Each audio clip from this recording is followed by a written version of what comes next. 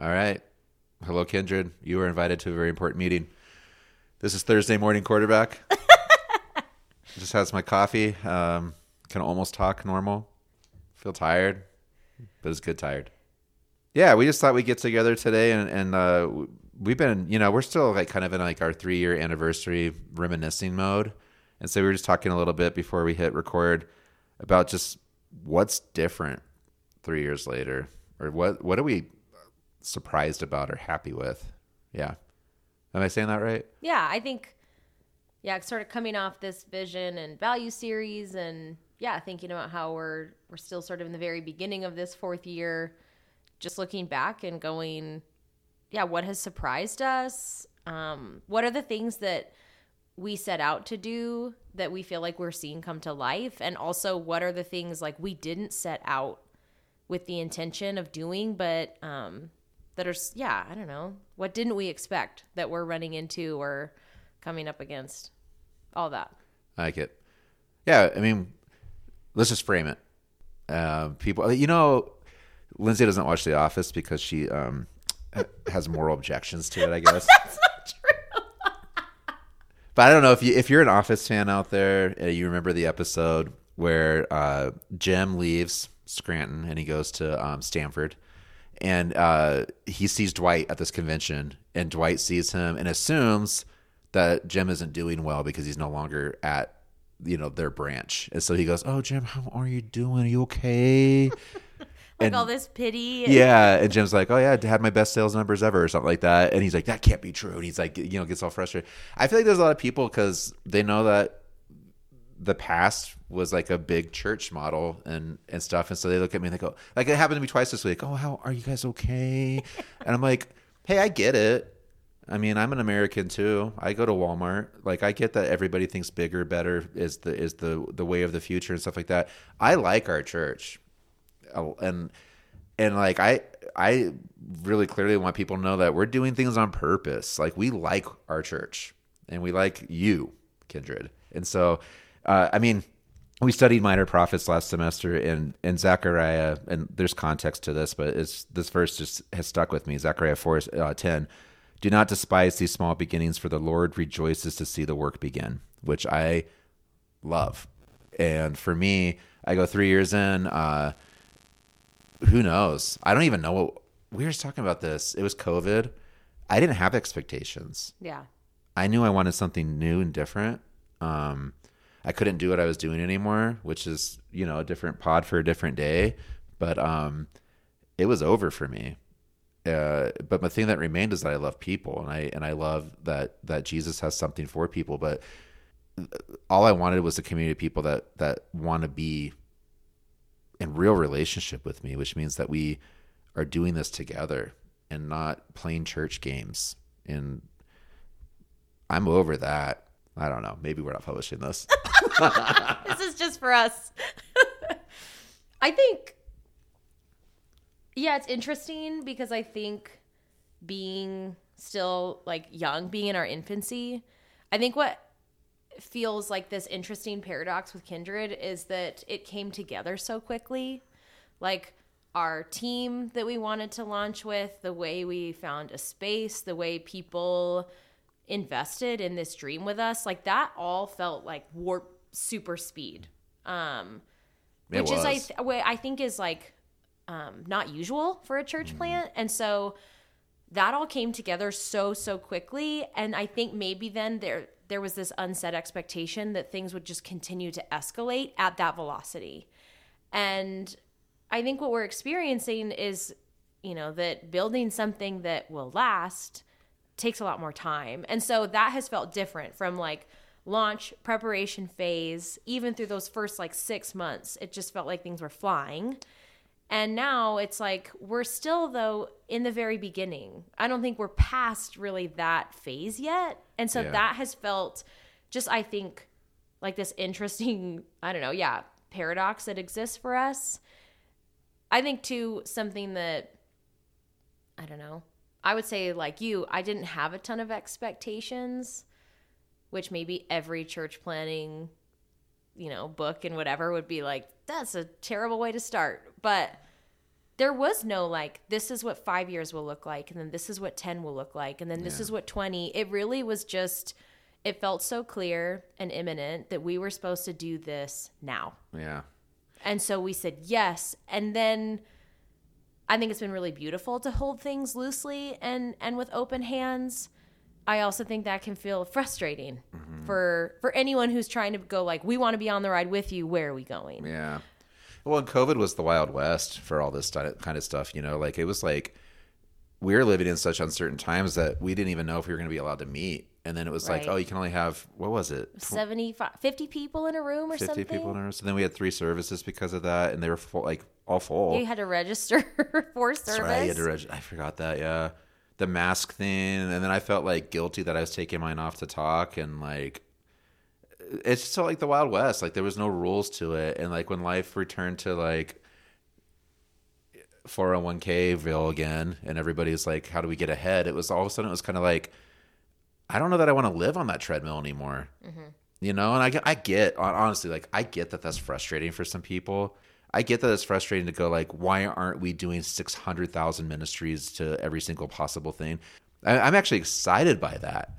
I love that 99% of the people that come through the door that can say their name. Yeah. I like that. Yeah. I think there's a point, we talked about that really early on, there being a point in which that becomes impossible.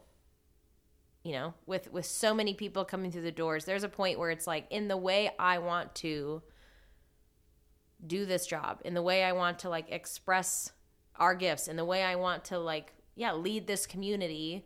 And not everyone wants to do that the same way, which is fine. But for the way we want to do that and express that, it was important for both of us, I think, to go, I want to be in a place where I can know.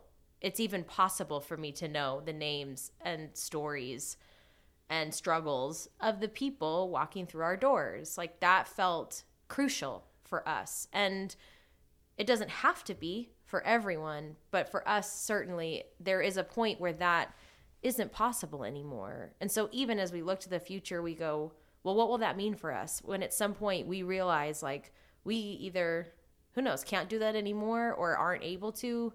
I think we'll have new questions to ask, because that will remain something for us that we go, that's how we want to do this.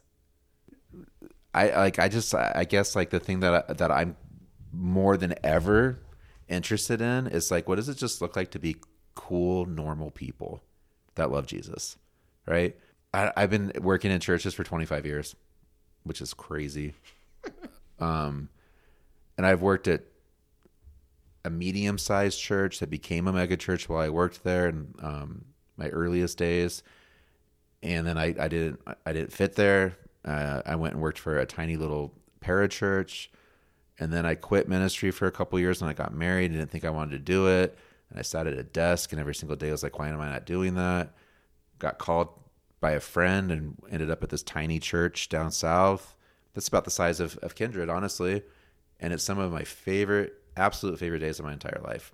And when it was clear that it was time for me to leave there, went to the biggest church in Colorado. And the thing that's in common with all of those places is that people either want the guidance and spiritual direction and like help from a pastor, or they don't, right? And so like I just look at that all the time and think, no matter how many people are in a room, there's going to be some people who get it, some people who don't, some people who want it, and some people who don't, some people that are there because they think they're supposed to be, and some people that are there because they want to be, right? And I just always, for me personally, I always go like, I'm not in charge of splitting the goats and the sheep. That's not what I'm in charge of. Jesus does that. I'm supposed to be there to take care of whatever the aftermath of that is. That's good. And so I take that seriously, you know, and I go, yeah, we're not for everyone. I mean, a couple people have let me know that recently, and I'm fine with that. Yeah, I mean, I love meeting on Wednesday night, and I know it's not for everyone, and there's people who are like, oh, if you weren't on Wednesday night, I would come, and I get it, and that makes me sad. Hopefully those people can like connect with us at our events and stuff like that, and some of them have, but Wednesday nights has been really, like, for my family in this season, really good, and I've heard this from a lot of other people too.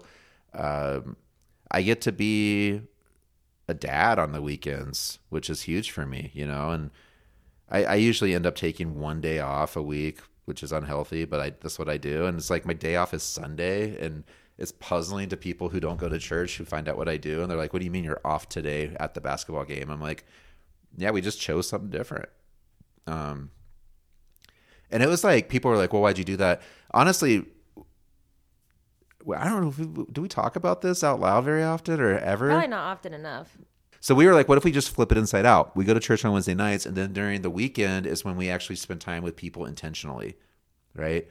That's when we invite people over for a meal. That's when we talk to our neighbor when we're both out shoveling. And if speaking from my own experience, they may want nothing to do with me, but I'm going to keep giving them the old college try, Like that's when we have a Bible study with people that we can actually get into depth with and talk with. And some of those people will be amazing, and that was our plan from the start.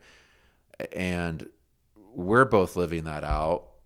Maybe we're not talking about that model as much as we did at the beginning because it's like life is crazy and busy and quick, but I love it. Yeah. I love it.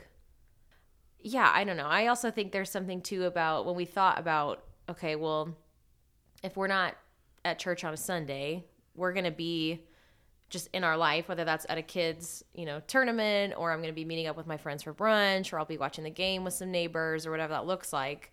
People who aren't in church are doing those things on Sunday. Right. They're not accidentally winding up at a church. And so what does it look like for me to be in the very places where people who aren't at church are on a Sunday? Yeah.